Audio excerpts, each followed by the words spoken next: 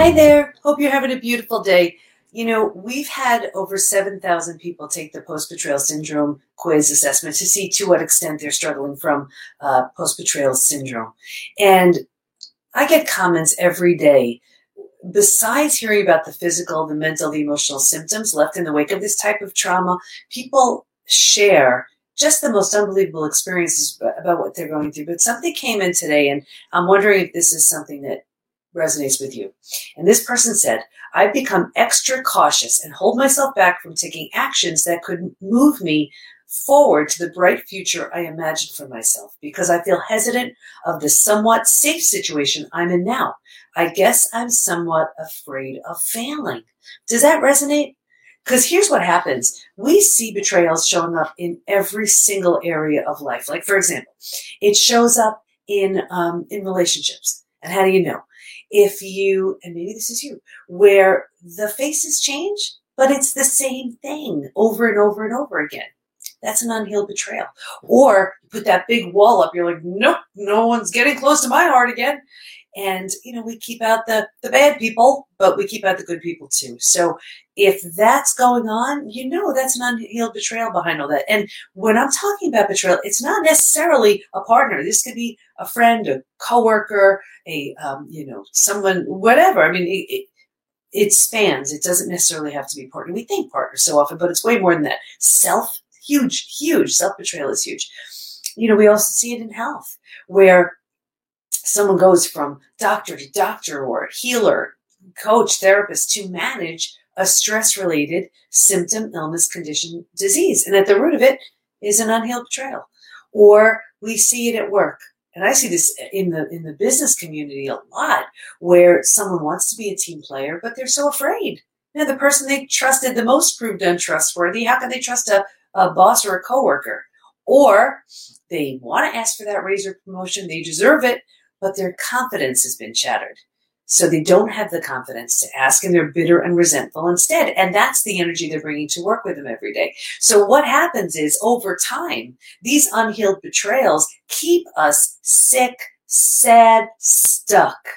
And one of the things I did a study, and those of you may know, I did a study on betrayal, what holds us back, what helps us heal.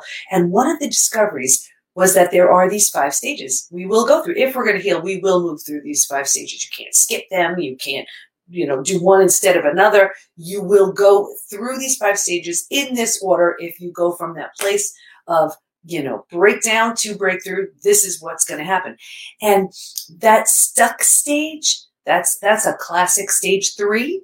And what we see here is so often, we figured out how to survive our experience. We've made this huge discovery. We've had this psychological earthquake, where our world now is compartmentalized into 2 camps, before it happened and after it happened. And we're never going to be the same. And we're like, how do I move through this experience? How do I survive this experience? But here's the problem. Once we figured out how we can survive the experience, that's as far as we go. And then what happens is, once we figured out how to survive it, we think that's as good as it gets. And that's not the case at all. Not the case at all, because there are 2 more profound stages.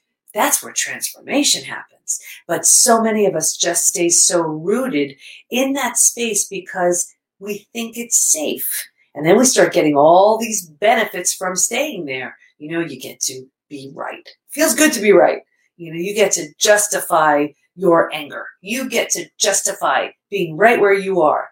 You don't have to do the hard work of learning to trust again. Do I trust you? Do I trust you? Forget it. I won't trust anybody. You have, you get, let's face it, you get a lot of sympathy from a lot of people, so and you may enjoy that and get some stuff out of that. But here's what happens. It's like a ratty old sweater. It's like a ratty old sweater that you've worn for so long, you don't even realize you're wearing it anymore. And once we've stayed in that place for so long, we just plant roots there, and like energy attracts like energy. So now we're having situations and people and all this stuff coming into our life to justify that's where we belong. And then we start questioning ourselves. Well, maybe I'm not all that. Maybe I deserved it. Maybe. And we dig this really bad ditch for ourselves. So, question yourself, is this something that you may be doing? Because if so, you'll know why you're stuck. It's a very good indicator of why you're stuck. And also what happens is, I see this in health so much, where maybe you're sitting with some extra weight on you and you just attribute it to age. You're like, well, no, it's my age. No, it's not. That weight is serving a very big purpose for you. It could be that, when we're younger, we hide behind mom's leg. And when we're older, that weight serves the same protection. It could be that it keeps us from showing up fully. If I tell you how many clients I've had back in the day where they would keep the weight on because they were afraid of what they would see and what they would feel if they felt confident and felt good about themselves. So betrayal or not, what happens if you feel really, really good? Do you start looking around saying, well, why did I settle for that job? Why did I settle for that partner? Whatever it is in your life. So that weight definitely serves a purpose, but it also serves as a way to numb, avoid, and distract ourselves from something we don't want to feel or face. So you may be finding this too, where, you have an extra whatever, many pounds on you, and you're binging at the end of the day or whenever it is. And it's a way to, it's a way to numb and a way to not face. And anybody who knows me knows I say it all the time. We need to face it, feel it, heal it in order to heal. But that food and that binging keeps that at bay.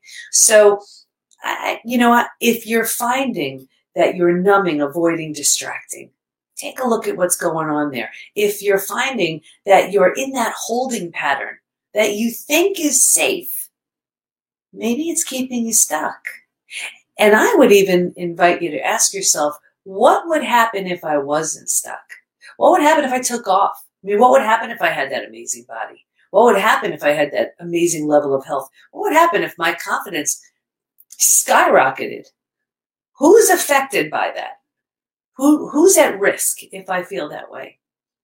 Right? Just a couple of questions. So I'm going to be coming to you much more regularly because I have a lot to share. And soon we're opening the PBT Institute membership community. There is nothing like it that exists.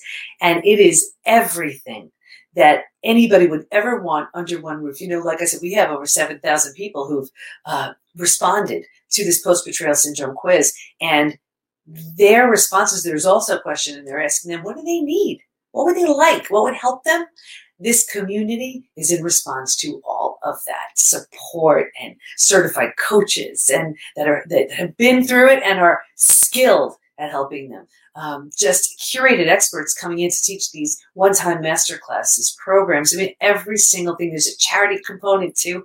So we choose a member spotlight, and he or she will choose to which charity these profits will go. There's so much going on. So I'll be talking more about it. But in the meantime, just wanted to give you a little bit of a shakeup. If you're finding that you're stuck, you owe yourself so much more than that. And there's a version of you so confident, so healthy, so energized, so bold, so empowered, so awesome. That's just waiting to be birthed. Maybe under a few layers of fear, doubt, and insecurity, but he or she is there. So I'll come back with some more live soon. Have a great day.